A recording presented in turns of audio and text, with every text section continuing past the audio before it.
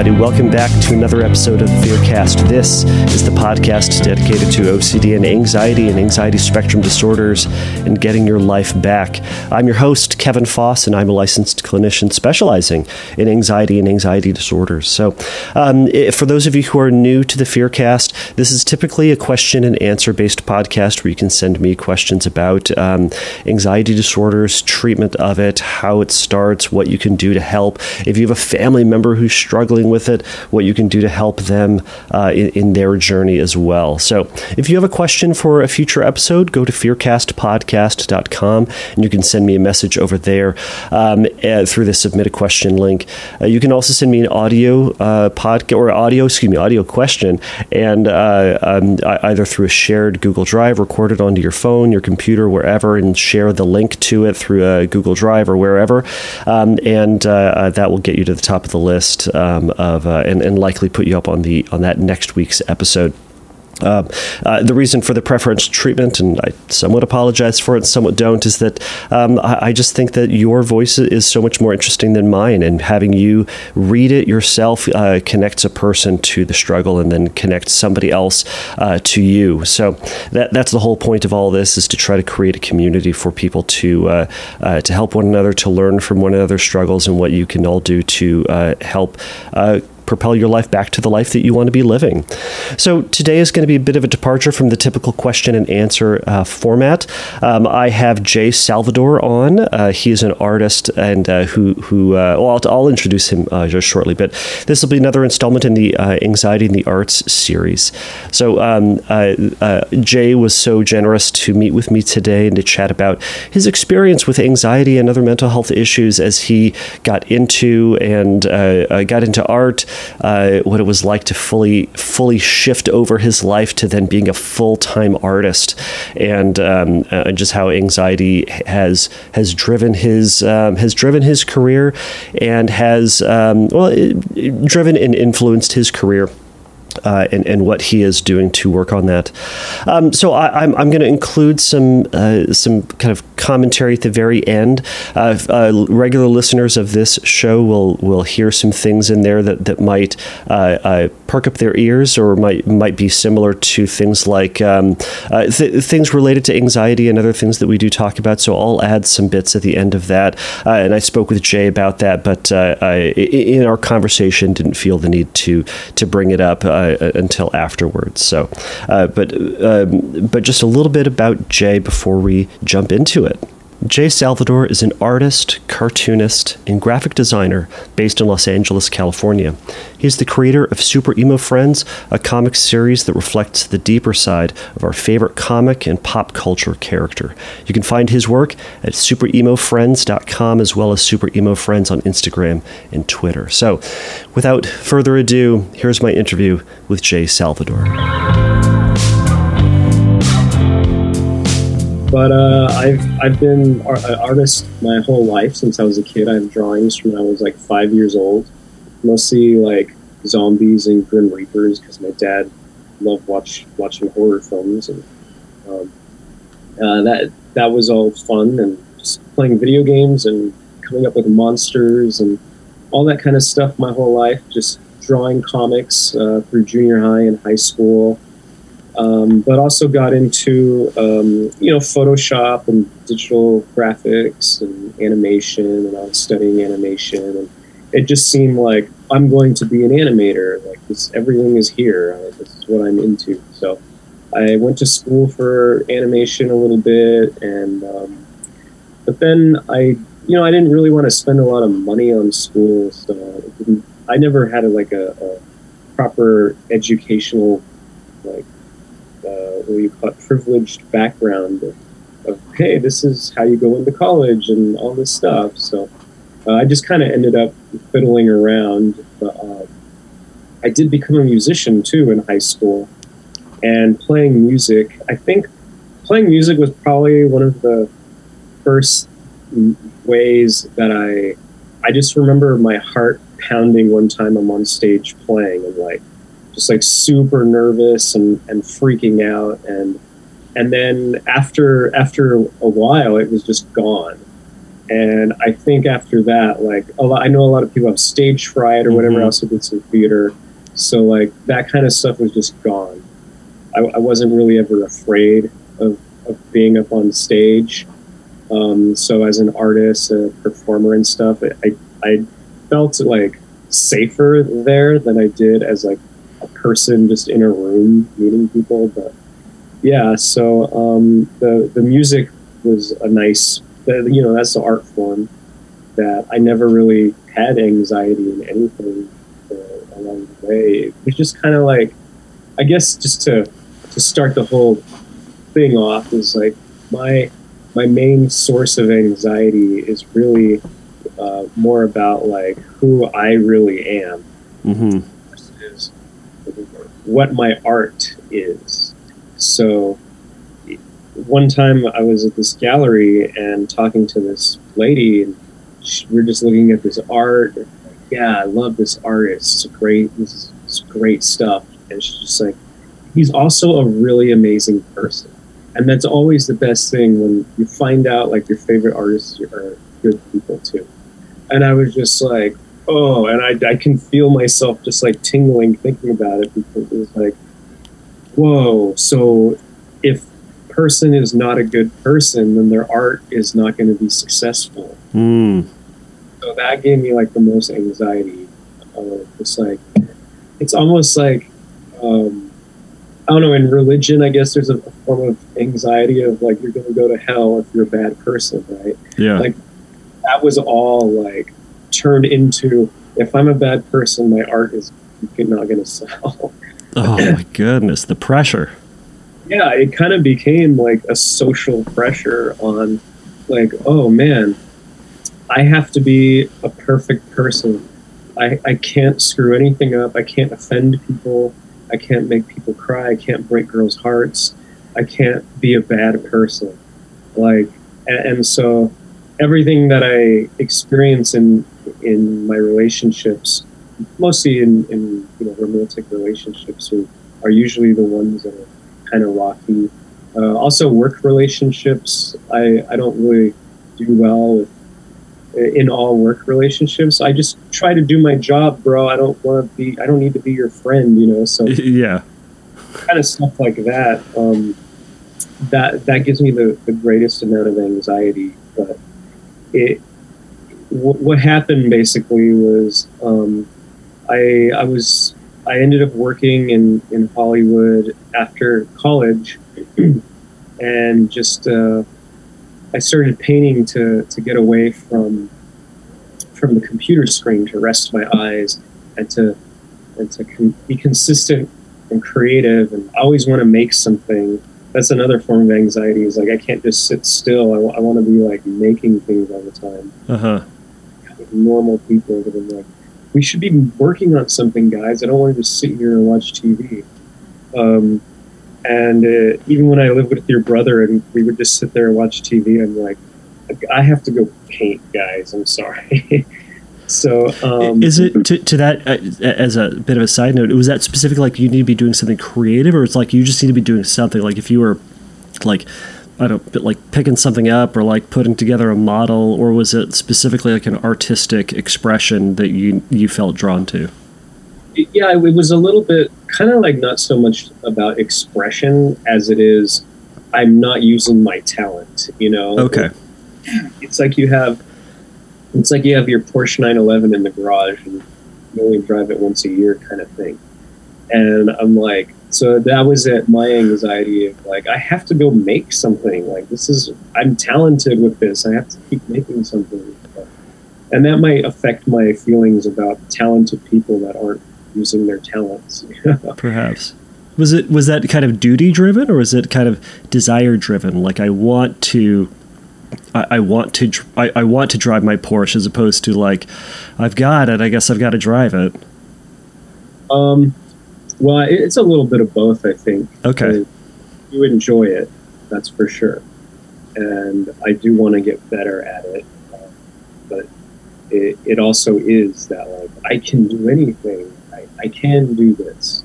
Right. And I want to do this. So it was just the way I kind of just ended up dealing with, well, I want to keep making stuff, but I don't want to sit on this computer and burn my eyes out. So let me canvases and some paints. And then I did some paintings and they came out really good. And I was like, whoa. And I hadn't painted since I was like a teenager. And by this time I was about like 25 or 26. And I was like, wow, I can paint. Like, I want to see more of what I can paint. I imagine things and it's like, I'm going to paint them. And so I just come up with stuff like that. And then moving to LA, I mean, I was in LA, so I was at the galleries, trying to get into galleries because I was like, this is the natural progression, right? You do a painting and you just want it up in a gallery. You want to hang out with other artists. I wasn't going to be an art major. I was a film major because I felt like art school was really expensive and like pretentious, and it was like a solo act, whereas school, it felt a little bit more like industrial and the job and collaborate with people. But being a painter, I was like, how am I going to pass this class? Like, what's my thesis? And nowadays, I could probably pull it off. Back then, I was like, I'm not interested in going to art school. But yeah, so getting into the galleries and then my art was just kind of like, there was a class I took on the problems of capitalism, and there's a chapter about how we make hamburgers out of like these cows and how much energy goes into feeding the cow and running the farm and all the stuff that goes on with the antibiotics and the pollution and all to get like a little hamburger. And that gave me a lot of anxiety. I had like this kind of like, oh my God, like the world is just falling apart. Like everything is being destroyed. So I ended up kind of channeling that anxiety into my painting. So I came up with like one of my paintings is Ronald McDonald on a pile of garbage and bones, and he's just crying. And like that made me feel like I did something about it. Like, you know? Yeah. Like, the anxiety of like, this is a powerless feeling of this system that's out there. And I was like, well, how can I destroy the fast food industry? And I'm like, well, I can do paintings of like what the fast food industry looks like to me, like in a cute way, but in a dark way. And I also did a series that I called Commercial Fatigue, which was just the idea of like mascots that have aged and that have gotten old, or like just kind of been worn down by their oppressive bosses. And so I started painting that. So a lot of my work was definitely just my anxieties or the things that bothered me. Yeah. How I felt like once a painting was finished, and let me see if I haven't taken this off the wall for a couple of years, but this was one of the first paintings.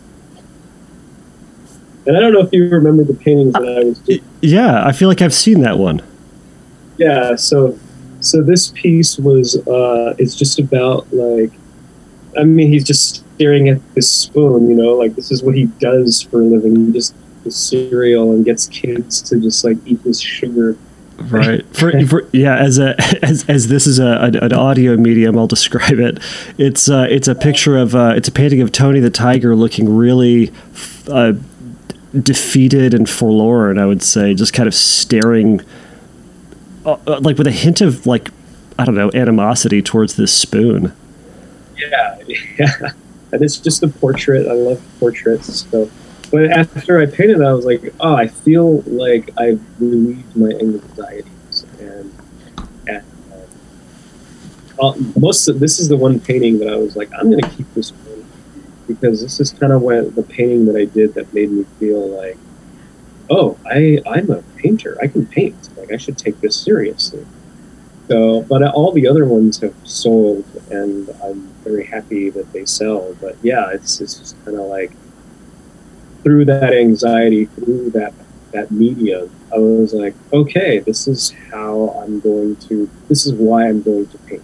Is to just kind of channel my feelings out. Yeah. So I did other little cartoons here and there, just based on feelings, and things that like stressed me out or worried me, or either that or made me laugh. But eventually, I was having relationship troubles, and I had this moment where I was like, I need to break up. I can't be in a relationship. I have to focus on all these things that I need to learn. So that's another big form of anxiety that kind of wrecks my relationships. I'm like, what am I doing? Like, just going out to dinner and cuddling and hanging out with women all the time. Like, I should be learning stuff. I should be working. I should be painting. So like, being an artist has just always pushed me like out of relationships, because I'm like, why am I acting like a normal like reader? Like, I don't know, like these negative terms that are in my head over relationships, where women are like, well, stop painting and like come over here, and like stuff like that. So there was this one relationship I ended because I was like, sorry, I really need to get out of this and focus on painting and learning this software program and getting better work and all this kind of stuff. So I felt really terrible about that, and I was like, yeah, I'm sorry, it's over, and broke her heart. And she's like, what? Like, what is going on? And so I felt so bad. I'm like, oh man. And then I came up with the very super emo friends, and it was just like Batman. It was just this sketch that my friends and I had kind of come up with. It's like Batman sad that his parents are dead, and it's very simple, everybody knows it. It's like Batman saying my parents are dead, but I did a cute little drawing of it with that quote, and it's just like the painting with a quote down there. And I'll post some of your art, if that's all right, to the episode page. Oh, yeah. But from that feeling, I was just kind of like, whoa, like this is cheering me up. Like how Batman is sad. Like, well, my parents are alive. Like, I was like, I just dumped my girlfriend. And then I thought, like, well, Spider-Man misses Uncle Ben. And then I thought of, like, other characters that were superheroes that everybody knew. Mm-hmm. There are these superheroes with like, talented people, basically, right? People with talents that are miserable. Mm-hmm. Something just isn't perfect. Like, they're not that super. They're human after all, kind of thing. And so I ended up painting 6 Marvel characters, 6 DC characters, because it just kind of like came out of nowhere, just in this depression and anxiety that I was having. And I was like, okay, well, cool. Maybe people will buy these paintings. And before I could even sell them, I showed them to people, like, hey guys, I'm not feeling the best right now, but here's some paintings I did. And everybody's like, how much for that one? How much? Hey, I want all of these. Like, are you going to sell prints of these? I want a copy of this. And I was like, whoa, what? I was like, but they're sad. Like, who wants to buy this sad stuff? Like, this many people want this? And so a buddy at work was like, yeah, dude, this is how you do it. Scan them, go to a printer, get them printed out, put them on your online store, number them, sign them. I was like, okay, I guess. So I did that, and then, I wasn't like a viral person at the internet. This was 2009. All I had was like Facebook, really, and a little bit of YouTube. But then I sent it to a blog, because back before TikTok and Instagram, there were blogs, and so the blog that I loved following, didn't stuff, but I was like, hey, I painted these things. Here's some prints available. I don't know if you like it, but yeah, show your fans. So he was like, these are great. He posted them, and then it went viral. Like, they sold out of everything in a day. Wow. In Europe and Guatemala and yeah, Europe is basically Australia, Canada. It was just crazy. I'm just shipping these things all over the world, and that's when I was like, something big just happened. So I bought SuperEmoFriends.com and just said, well, okay, let me paint more of them. And then I just thought up more characters that have more, like, grievances and sadnesses and ironic kind of twists to the sadness. Yeah. Keeping it funny in the sense there is this Wile E. Coyote sense of Schadenfreude where you're like, you find pleasure in somebody else's pain, Uh-huh. I had this fine tightrope to walk, but everybody really just connected with that. And that just was a surprise to me. I had no idea that it was going to become like a big deal, and that I was going to be able to quit my day job and make money on art like that. So the anxiety of like, how am I going to be a good person and a good artist and all that kind of stuff was just kind of like, boom, everybody loved me. And I was like, whoa, we love your art. We love you. And I'm like, guys, these drawings look like a kid drew them. Because you saw the Tony the Tiger. Yeah. The style of the Emo Friends, which is just like a little cartoon. Yeah.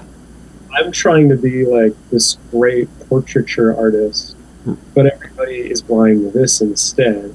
Right. Okay, I guess I'm doing this now. So did that feel like a letdown? That like you're trying to do like high, in a sense, I'm going to put it in quotes, high quality portraiture, but the things that you're doing are more comic based. Yeah, simple, and anybody could do it really. But what's flattering is that a lot of people ended up just kind of. There's a lot of fan artists, so people started drawing them too, and it's like, oh wow, I guess this is more tangible for people. You know what I mean? Like the portraiture is darker and scarier and moodier, and this just kind of opens up, and kids, they're really attracted to it too. Mm-hmm. So through that, it just kind of became like it's confusing. I'm like, oh wow, am I like a good person now? Am I an amazing person now? And so there's a lot of like just kind of enjoying my life and being very happy because of these guys and the success of the sales and going to conventions and selling out and meeting people like, oh my god, these are the most amazing things I've ever seen. These are genius. And then therapists would come up and buy them. So I made friends with therapists who were like, yeah, these are great in my office with my kids. And really to talk. And I'm like, what is happening right now? Like, so it just opened up this whole world of mental health that I was just making fun of these characters. But I found out that I was a bully, like I was bullying. I was laughing at somebody else's pain and not actually offering them help, which gave me some anxiety too, because I'm like, oh man, how do I use my art to actually help people and not just make fun of sadness? Because normalizing depression is kind of the catchphrase that I heard about my art. Yeah. Like, okay, yeah, that's cool. Like, everybody's sad. This guy's sad, that guy's sad, like your favorite characters are sad. And there's no harm, no foul, because these are all fictional characters. It's like if I did this with a real person, that's when it gets like really touchy, So it's like, if I'm going to make fun of somebody's depression, I don't think that's going to fly. But if I can make fun of a cartoon character's depression, okay, this is interesting. This is a way to So people are just like, I don't know if I want to laugh or if I want to cry. Like, so a lot of people are confused. It kind of became a social experiment in a sense. Yeah. And I find it interesting, that line where this kind of this mindset where you say like you're kind of the bully towards these characters. You know, I'll pick on the Batman one since that's, you know, the one you shared, that it feels like you're perhaps bullying Batman in the sense that he's sad that his parents are dead, but it's like, yes, we commonly, like, of course he's sad, and it recognizes it does normalize that he can and perhaps even should feel sad. Because how is that? Well, tell me about it, like that push and pull of you feeling like you're kind of bullying them, whereas other people have been saying, "Gosh, this is really validating," you know, Batman's experience. Yeah, I mean, it really, that puts it in this art category where it kind of is interpreted however somebody reads it and connects to it, I think. Like for me, yeah, I was more in a sarcastic kind of tone, and like, haha, look at poor Batman over there with dead parents. But also like, well, I could see somebody being like, wow, this is like his kryptonite, you know, like this is his weakness, like this is his parents, and I know a lot of people that have lost their parents that actually that's like obviously like one of their favorite pieces, you know. Because they can relate to Batman. It empowers them. They're like, well, look at Batman. He's an orphan. And, like, look how successful he is. So, for me, just seeing how it kind of takes on its own life in a public space, and for everybody to interpret it, that's fascinating to me. And I'm not going to be like, sometimes I'll joke, I'm like, it's not funny, guys, you know, like just kind of throw that out there, because like, yeah, I'll stand in front of my table and just be laughing, and everybody comes over like, what's so funny, and then it kind of changes the mood too, because I've been at shows where people will see it and they're like, what is that, and they just walk away, right?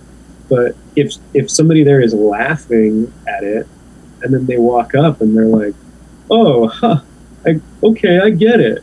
You know, like there's some sort of weird like hive mind that goes on when my art is on display, because the more of them that you see, the more of a collective joke it becomes, or a collective commentary on what depression is or what sadness is, and the spectrum of sadness, and like, well, this is funny in a like a cute sad way, and this is like really, really sad, but some people will buy things that are really sad, and some people will buy things that are funny. So it's been like just this exploration of feelings that are kind of deemed negative. If you don't want to be sad, don't act sad, cheer up, kind of thing. So it's just been really awesome, because it's opened up this world of mental health that I think mental health is kind of becoming a fad again, or at least in online, and things I follow, like people are craving for it, especially after COVID. So I'm kind of like, well, how do I figure my art into this world? How can it kind of go there? So that's what I've been working on right now, is trying to figure out the step outside of the Emo Friends as a collection of art. And I'm like, well, what other things could I produce that kind of have the same kind of like aesthetic or texture to it, where we're talking about feelings, but we're using artwork. And so I did illustrations for a therapist who, they wrote a book doing a lot of mental health stuff, but kind of wrapping it in pop culture and in fandom. Uh-huh. That was fun, and so I was like, okay, I'm on this path. And then so talking to you, a therapist, about this, so okay, great, my art is like in this atmosphere now. So I also, like, my business card, this is my business card, it's actually a pack of tissues. The tissues for your issues on it. Oh my God, that's brilliant. This is just always connects with people, and they're just like, when they're coming up to my booth and they're just like, oh my God, they're like being emotional, like usually in a happy, fun way. It's not like, I've only sent a couple women off crying, but it's like they understand. Like that's what's powerful about art, But I've always thought like, oh, I need to be able to hand out tissues to people that are like, I'm gonna cry, because it cheers them up instantly, and they're just like, what the hell? Like you're giving me a pack of tissues with your art on it, and it's been really fun. So I've just been really enjoying it, and during COVID, like I ended up having a breakup situation with a girl that I had living with me, and she couldn't go anywhere, so it was a tough breakup. But it was during that time that I really kind of went a little loco, got a little super depressed, and had tons of suicidal feelings and wanting everything to just like end and stuff like that. Yeah. So I found myself kind of just looking at the emo friends and just like, well, like there's a world out here that people are familiar with. I'm not the only one out here, because I understood that depression is a worldwide experience and a daily occurrence. Whereas I'm like, oh my God, I'm depressed, I'm going to die. Like this is a disease now, my life is over. So being able to find some mental health tools and really start diving into mental exercises and cognitive therapy, it was a good time, because coming out of it, I feel a lot better. And I think that my next production, I actually had a meeting about a production last night. It's very guided by the success of Super Emo Friends and the audience that are like open to mental health.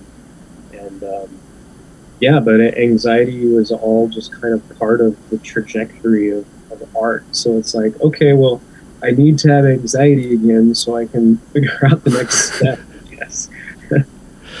So the breakup it's usually like, that's the problem. It's like, it's usually relationships with women that are inspiring my art. That's it's not good. Well, it could be argued that it is good. Gibson, the guitar company, a bunch of years ago, part of their advertising campaign said, "She loves you, she hates you. Either way, you have a song." Oh yeah, It kind of resonates with this. What I love about the Super Emo Friends is that it requires you to really put yourself in the position of the character and to really understand what it is that they really want, what they really value, and that they ultimately can't have. There is this, but there is that sadness that they have, and I think that we all kind of think about the things that we desperately want. And it just seems so close, but a million miles away. I mean, one of the prints you held up was Mogwai from Gremlins, looking very sad, and it says, "I need a bath." And if you've ever seen the movie, it's you can't get them wet, otherwise they multiply. But you could see it's incredibly sad that everyone tells him, don't get him wet, and that's the one thing that he desperately wants is a bath. And gosh, think about the thing that you want, whatever that thing is for you, and and that's kind of reflective, in all the other Super Emo Friends. But it requires a tremendous amount of acknowledgement of and empathy for someone else's pain. I think that's where it comes. That there may be that line where someone thinks you're bullying them, but the other part is it takes a lot of empathy to put yourself in the shoes of Mogwai and go, yeah, man, if I was him, of course that's the one thing I want. Mm-hmm. That's a really, I think empathy is the biggest word right there. Is that practicing empathy is something that ironically, like I feel like I don't really have a lot of. Mm. So when you say that, it's like, oh wow, yeah, I guess I do have. Because sometimes I mean, it was just I had to look at a lot of my behaviors in my relationships, and just catching myself and like beating myself up, like, wow, why was I so mean? Like, why was I so, you know, non-sympathetic? Why do I lack empathy? Why don't I care about this person? I had to explore all that kind of stuff. So it's just like a weird, and that gives me like, man, like if my ex-girlfriend told people how I made her feel, you know, it's like that's the end of my career. You know what I mean? Like, so it's like, should I not be in a relationship? Is that what's going on? So it all kind of comes back to this kind of weird uh, weird feeling that I get when I'm in a relationship.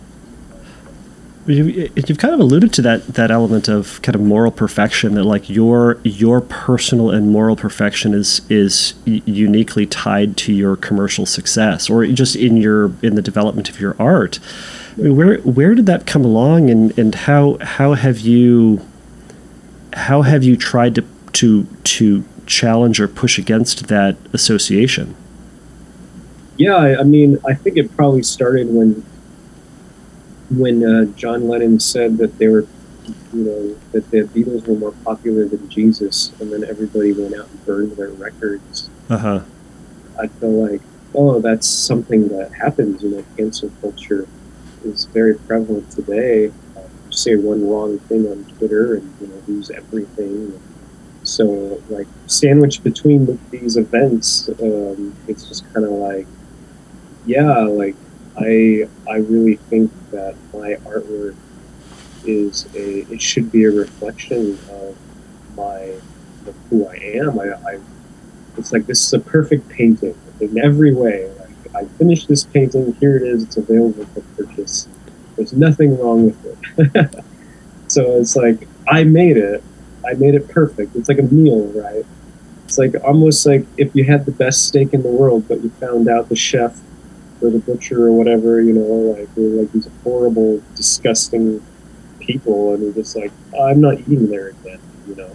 So like that I guess I use as, like I mentioned, religion as a way of moral compass. Yeah, like, well, I want to be a better person because I want to be a better artist. I want my art to do well. I want to be more successful. And any time that I was not a good person, or any time that I made a mistake, it was kind of like, oh man, I've just doomed myself. Mm-hmm. Like, I'm not going to be successful if I'm making girlfriends cry all the time. If I make a girl cry, that's going to be the end of my career. I'm not going to be successful. But that feeling, I think it's a valid feeling. I think I should really look at, like, hey, maybe don't make girls cry. Right. What's going on there? Why? How is this happening? But I mean, I make a lot of girls laugh too, so you can't please everybody. That's very true. But man, it almost sounds like that line of like, I also make girls laugh. Like that gets, you know, kind of thrust down to the bottom, and just you kind of pull up this one moment that you made this girl cry. And it's like, see, this is why I'm garbage and why everything's going to be thrown away. The kind of the magnification of this, you know, really unwanted interaction. Mm-hmm. Right. I mean, the flip side is also, how are you to be in relationships with other people and not make them upset? Yeah, I guess it's normal, right?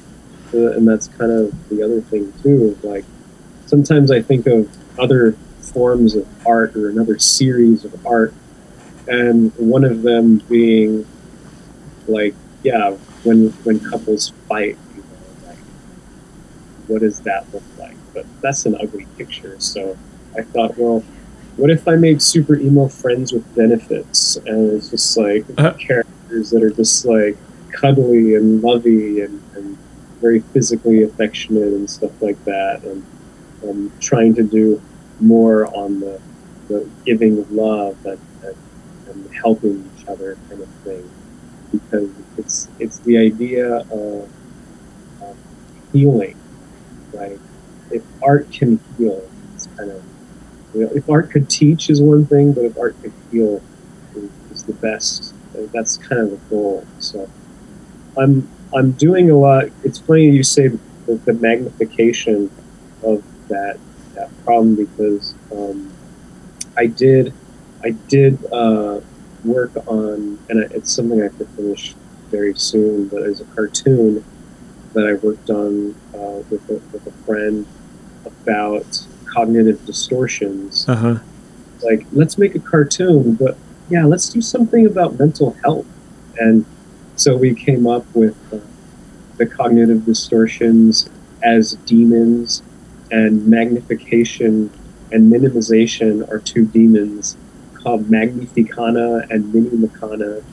And they like just come over to you and they like tell you all this stuff and you believe it, and it like completely ruins your life. Yeah. You just reminded me of that project. But getting to use my art in mental health, I think, is kind of the goal that I'm working on right now. And working on a small production with a couple friends.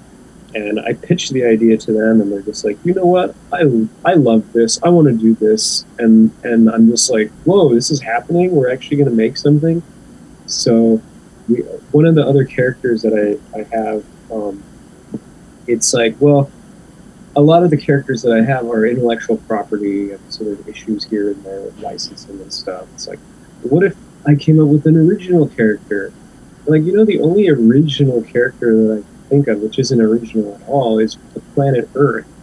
Like, this is the most emo character. Like, this is the one that we have to feel the most sympathy for, and we have to care about. And like, he's sad or she's sad. I call non-binary like they.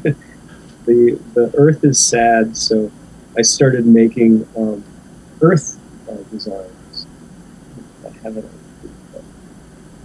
I actually ended up doing a submission. There's these recycle bins that they put out at Coachella Music Festival, and I submitted my design to be on one of the recycle bins, and I was accepted. But it's just I don't know if you can see it, but it's yeah. Earth in a meditative pose and the cosmos, and he just says reduce, reuse, renew. So it goes like back to the idea of like the ecological disaster paintings that I used to do. Like, the weeping Ronald on the pile of trash. It's like, well, we could put Earth there instead, weeping on the pile of trash that is on him. So that character is going to be part of the production, or part of a series. Like, how do we feel sympathy or empathy for Earth now? Mm-hmm. So using that, the super ego friend kind of template to get people to care more about the Earth, rather than feeling bad about Gizmo. What if we felt bad about the Earth? So that makes me feel like a little bit better too about the art that I produce. So it's like, cool. It has an ecological purpose as well. Right. Have you ever made a Super Emo Friends character for yourself? Well, I was doing a couple comics there. I just called it like the letter J, and it was a lot of just kind of, it was like Charlie Brown / Wile E. Coyote, like my failures and stuff like that. Uh-huh. So, yeah, those things I don't really share too much, but it'd be kind of interesting, because a lot of the stuff is inspired by the tragic events of popular culture, the tragic events of my life too, which there aren't very many, but in any case, it's a lot of just like, oh, stupid mistakes I made, or times I like made my girlfriend cry. And I guess in that sense, that's like that old thing where there's monks who whip themselves on the back type of stuff, you know. Right. I don't know that I should. I don't know if I should sell that or show that or what. But I guess it could be kind of cool. It's like, by the way, that's the anxiety, right? By the way, look how horrible I am. These are all the horrible sins, because that's one thing in Christianity. It's like, yeah, once you get to heaven, they just check the book or they play your life back and they show you like how shitty you were. It's like, oh man, yeah, I'm just gonna beat them to the punch and just draw out everything terrible that I ever did, and that I feel bad about. But yeah, but I mean, again, like, just it all is inspired by my sadness, my emotional experiences. How has doing this kind of series of doing your art kind of helped you perhaps accept yourself, or to deal with your own mental health stuff as we sometimes have? It's fun when people just like come to my booth and they're just like, "Are you okay, bro?" Like, and I'm just like, I'm a lot better now, you know, because my early depression was just being kind of stuck in a job.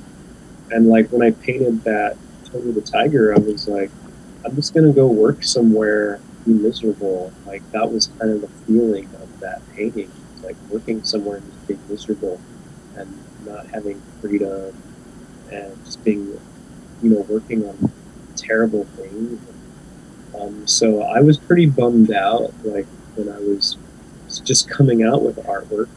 But as they sold and people loved it, and I quit my day job and I started touring the world, I was like, all right, depression is cured. You know, like I'm happy now.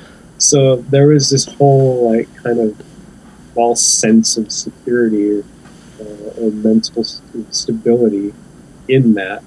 But then I realized through my relationships with women mostly, with that, like, well, not everything is perfect. I still get depressed over how my relationship isn't going all perfect and all that kind of stuff, and how it's falling apart.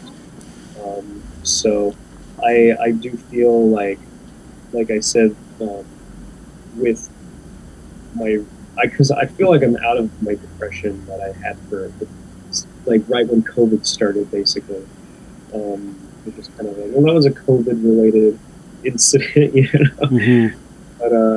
But I found myself also getting into succulents and landscaping, and I became a carpenter, and now I'm like learning welding and trying to become a contractor and getting into real estate, trying to do the bigger thing, because after 7 years of the conventions, I was kind of starting to hit a wall.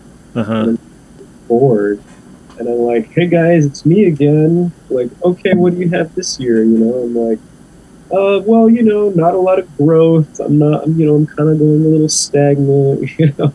So I could see that coming up. It's just like, well, what is my value? How am I proud of myself? Am I accomplishing what I want? Because it was kind of a been there, done that situation like before COVID hit. That really pushed me to like, well, let me go learn new things, and mental health is being one of them. And understanding myself better during this depression, and understanding like, why am I reacting like this? Why is my behavior so weird? And yeah, feelings are like all over. Like I'm scatterbrained, I'm ruminating, running away. So yeah, I didn't barely do any emo friends during this time. It was just kind of dealing with being outside and trying to just clear my mind. So, but it's good, and like I feel a lot better. I feel wiser. Like I've grown. So, going back into conventions again, I just had one a couple weeks ago in Anaheim. It's just like I was so happy to be there again. Like I remember feeling a little like too cool for school in the day. I'm like, oh, I didn't make as much money as the year before. This is, not good. And this year, I'm just like, hey, I'll take anything, guys. Like, I'm just happy to be here. Mm-hmm. But this isn't all that I am. There's more to me. I'm pushing myself in new directions, and new art forms like carpentry. Right. Do you find it that same kind of moral validation or moral character is tied to the carpentry as it has been to art, or has there been a change since your kind of COVID? No, that's changed. I'm not relying so much on that, as much. Like, I'm doing landscaping and building things, and it's great because I don't know, there's like a weird thing, I guess, because for me as an artist, like, the guy, if he's not a cool guy, like, then I don't know, I guess he gets a little bit of forgiveness here or there. But if it's like a contractor, and like, I feel like nobody cares, like, if a contractor goes home and beats his wife or whatever, it's like, hey man, you're just here to build this thing. I don't care what you're doing outside of here. But if somebody was like, yeah, can you believe the guy who laid the cement is like a crackhead or something? It's like, I don't think the crackhead cares or whatever. It's, in my mind, it's just different. Because maybe to me, I don't consider the much of an artistry to it. As the more I'm practicing and getting into the field, I can understand that. Well, like, a good personality is going to be the most successful aspect regardless. Like, even in real estate, right? Mm-hmm. Like, every real estate is going to have a good relationship with people. So I recognize that relationships are very important, and I think outside of all that, that's kind of what it comes down to. Mm-hmm. Whether or not I'm perfect, but if I can manage a relationship in a healthy way, and that's something that is pretty fresh for me. Yeah, kind of taking on some of the positive aspects of the ownership of the relationship. I also noticed that there's a lot of actually before that, I could certainly see there being excuse me, art being more vulnerable perhaps than laying bricks, or if that's something you're doing in that day, but having it be so intimately tied is it like, gosh, it puts a lot of pressure on art. Yeah. Have there been other things you've done or other things you've done that have helped create that separation, where to kind of create you more as this emotionally independent person from the things that you're doing or the things that you're producing? I don't know. I really think that I need to put myself into it. Mm-hmm. I can't really imagine making something without my feelings into it. There's a lot of, I always ask myself why, like, why am I going to do this? Why am I going to paint this or create this? And I mean, the landscaping and all that carpentry stuff just kind of became therapy for me. Just to get my head out of my own head and out of everything that I knew. Right. I needed to put myself in a space where I knew nothing, so I could fill my head with like new knowledge and be humbled, and also just like, oh, cool. Well, I have to think about this now instead of that. So I did find myself ruminating in the past a lot and trying to, like, make a future that wasn't going to happen. And so I went into those spaces just to get some fresh thoughts and fresh creative inspiration. And I think that's what helped the most for me. Right. It kind of sounds like that you intentionally had a separation there, kind of doing something that was out of your comfort zone, or doing something out of your whatever, and kind of letting it be its own thing rather than it having to be a reflection of who you are. Correct. Yeah. Yeah. So I'm landscaping in this backyard right now, and I'm just kind of using found objects and just being resourceful and just trying to make things nicer and make things habitable. I think one of the big things that happened that I kind of left out was that there's this video game called Animal Crossing that came out right before COVID. Right. And that affected me tremendously, because in the game you're just supposed to like chop trees and make benches and stuff and pull weeds. And I live on this property with like this huge yard, and there's just like scraps everywhere from people that used to live here. And I was like, I can do this outside. I can do this in real life. I went out and started doing that, and it brought me so much joy. And that's when I was like, okay, so this is the thing that I need right now, and that's how I ended up getting into the landscaping and carpentry. I got a job making critter cages and garden boxes for somebody, and it was just a great time to not like this, kind of step away from the emo friend scene, because I needed a break from it. It's been like, it had been 10 years of just doing that and focusing on that. So I felt like, hey, this is as much as I got in me, and I don't know what else to do. Right. So I ended up just learning new things, and now that the cons are opening up again, there's all sorts of new material obviously coming out all the time, but I'm not pushing it as much as I used to. Like, I don't paint as much as I used to.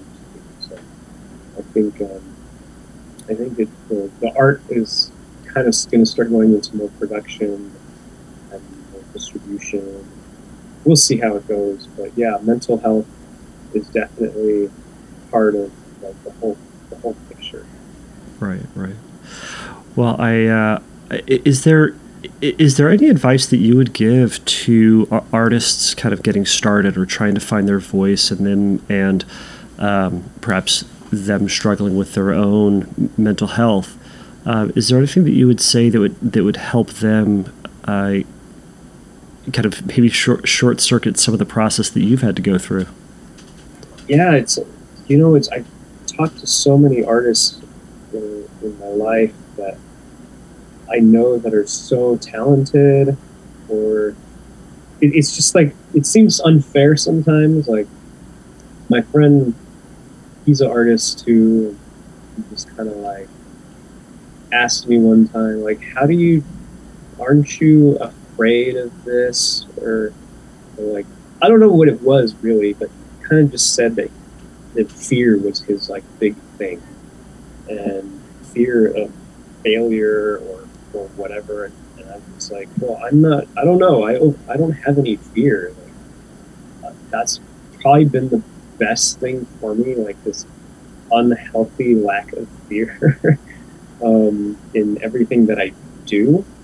And so when I find that artists aren't producing what they want, it's probably because of fear. They're afraid of what people will think, or they're afraid it's not good enough. So I would say, like, well, if, the advice is like, well, are you afraid of anything? Because that might be like the first step of like just starting to create.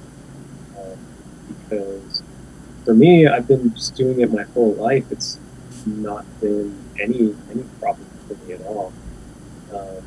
And other artists that are like doing these amazing drawings, setting their stuff out, but they don't want to talk to anybody, and they're like really shy, and like that's still good. Like we don't have to talk. Like, here, I'm buying your art. Like, it's fine. So like you can still be successful. Like you can also find somebody to help you, somebody that you trust. It's like, hey, like I really want to do something with my art, but I don't want to go out. Like I don't want to show in galleries. It's like, well, I'll be your manager. Yeah, let's take your art and I believe in it. Let's see what happens. Like, so always you can find somebody to help you, and or you could overcome, just understand what you're afraid of.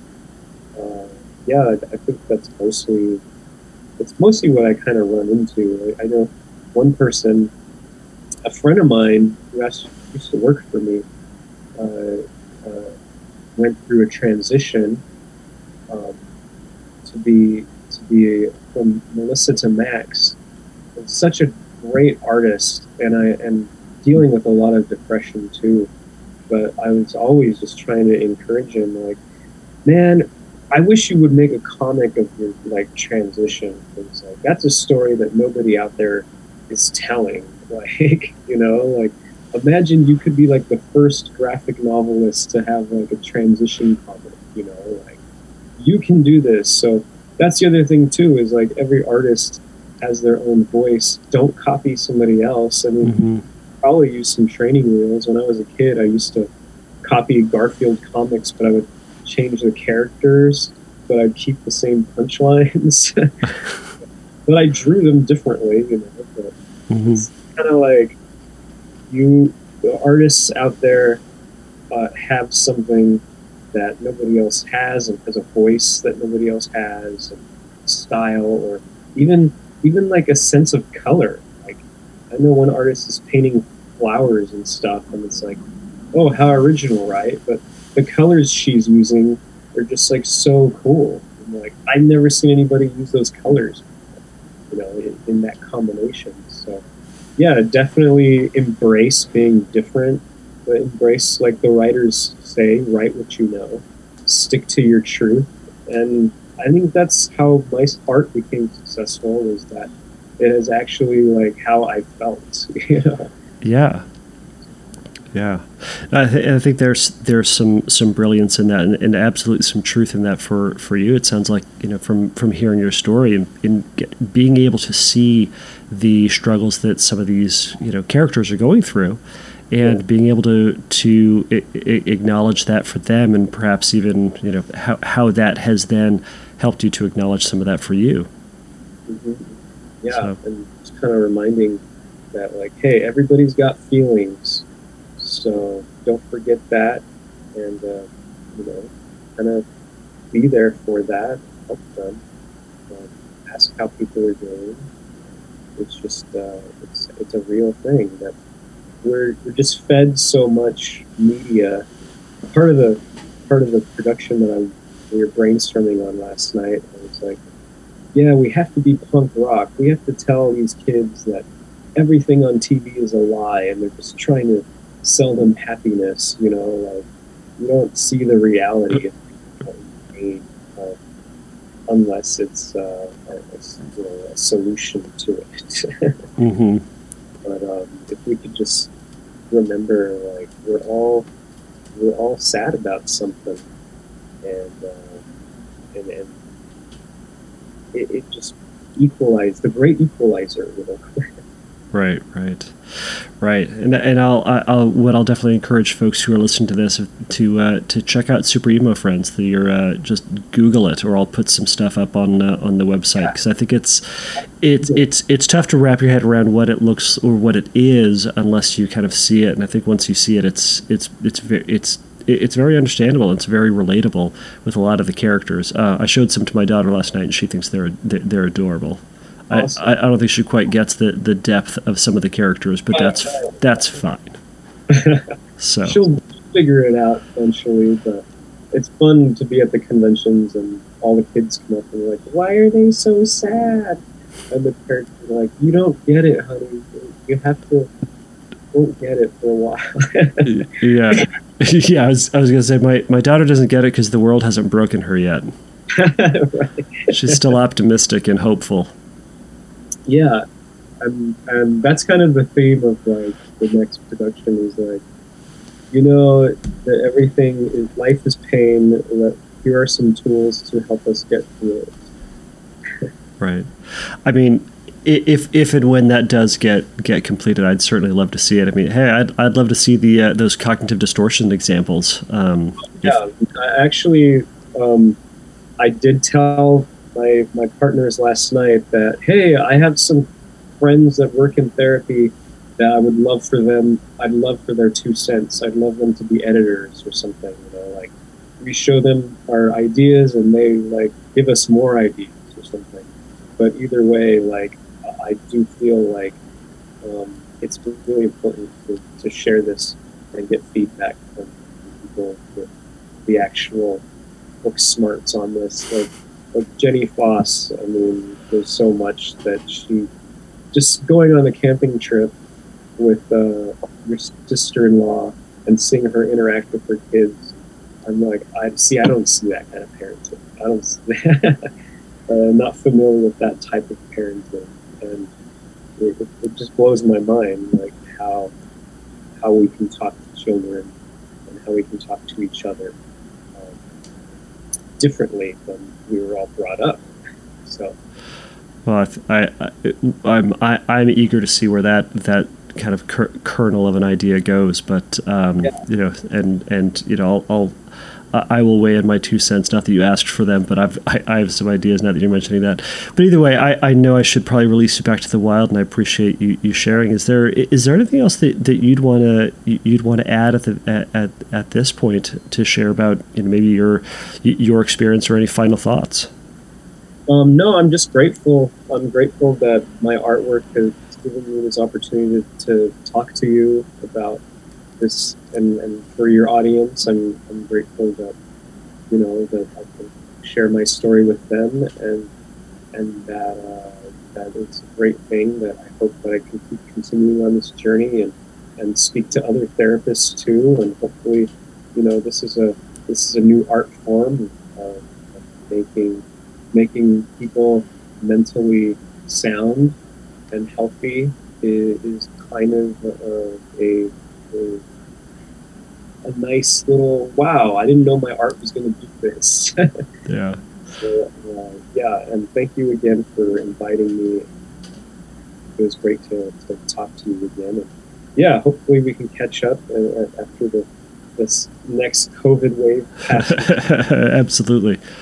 For sure, man. Well, Jay, what? Sorry, I keep talking over you.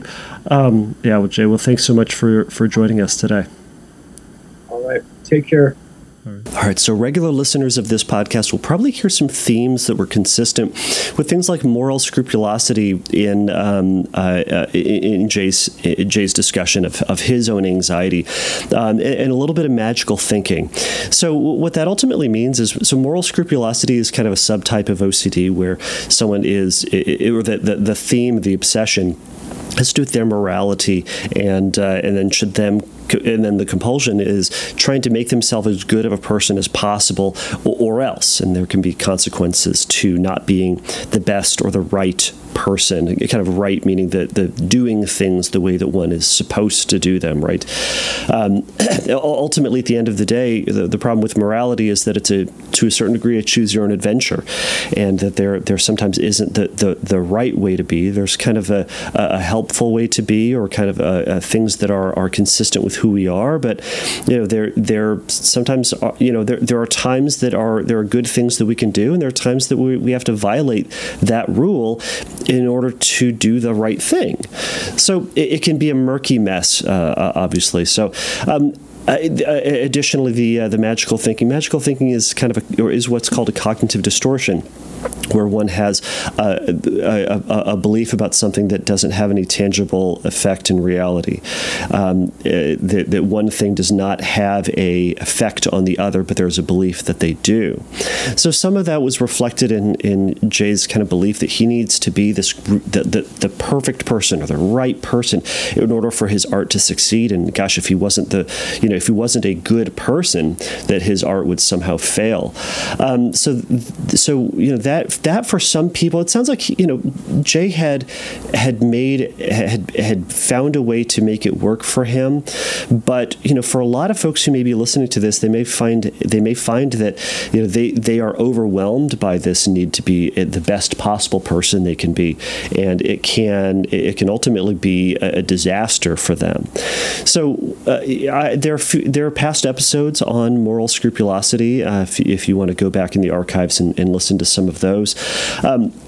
But I talked to Jay about how we can start to challenge that connection, that magical connection. That being a good person does not immediately follow that we will be successful, right? There are plenty of quote bad people out there who are incredibly successful, and there are great people that are not succeeding. So obviously that rule does not apply generally to people, but he was talking about how that rule had got within himself and that he ran with it. Now, we can feel confident and we can approach life in a very confident way and move forward in life with personal emotional strength and integrity by being the quote best people we can be, or doing things that are right according to our worldview. But if we have a belief that we have to do that or we're going to fail, then gosh, the weight of that to be the right person, to be a good person, to be the best possible human is staggering and can be overwhelming. And ultimately, it can lead people in a false belief and false direction. So I talked to Jay about this, but some of the ways that you can counter that or by just initially being aware of how that thought is impacting you, where you see those rules taking place in your life. You can also practice things like principles from acceptance and commitment therapy. Again, knowing that there's this thought or awareness that we can be the best possible person, or we can do something just that much better, and also recognizing that the continued striving, or that endless striving to be the perfect person and do the quote right thing is endless, because there's always something else that we can do that's better or righter or kinder or more loving or more generous, etc. And that we ultimately have to be at this place of deciding, this is what I'm going to do despite what my anxiety is telling me I have to do. And then the difference between those two places is going to be filled with anxiety and discomfort and uncertainty. So we'll have to tolerate that presence of that feeling while reflecting back on the decision that you're making and deciding that this is as far as you are going to go. And over time, we can start to reorient ourselves to what we are deciding to do and what is the right direction for us. And also recognizing that just because we have that feeling of overwhelm or discomfort and anxiety and uncertainty doesn't mean that feeling is right. It doesn't mean that we are then at the risk of, social emotional sin or even religious sin or even just being a bad person. We can still be a good person even if we're not the best person. And furthermore, our success or our failure typically has nothing to do with whether or not we are a good and kind and honest person. So they are disconnected. They can be good, but they are disconnected. So some books about that. The Happiness Trap can be really good for that. Get Out of Your Mind and Into Your Life can also be a tremendous book on that. Self-Compassion Workbook for OCD can be really helpful for that. I've mentioned a lot of these books before. The workbook for the OCD and Anxiety Workbook by Hirschfield and Corboy is also a fantastic resource for that. So anyways, we had that conversation. So if anybody has questions why I didn't bring that up, that was why I didn't bring it up. And until now. So if you have questions about that or would like to add something, you can go over to fearcastpodcast.com and bring that up there. So anyways, I was very appreciative to have Jay on, and we'll just trail off into the outro here. All right, everybody, thank you so much for making it through this episode. If you would like a question answered in a future episode about anxiety or OCD, you can go over to fearcastpodcast.com and you can ask a question over there. If you have if you would like to be on the Anxiety in the Arts series, feel free to also go over to fearcastpodcast.com or find me over at Instagram at fearcastpodcast there, and send me a message. I'd love to hear your story, and love to hear I'd love to have you on to share your story if you are comfortable doing so. So everybody, please remember that the Fearcast is not a substitute for psychotherapy. If you have questions and need a little bit of help, go over to fearcastpodcast.com. You can click on the Find Help link, and there's going to be some information up there that might help point you in the right direction. So, all right, everybody, until next time, take a risk, challenge yourself, and don't take your brain too seriously. Bye.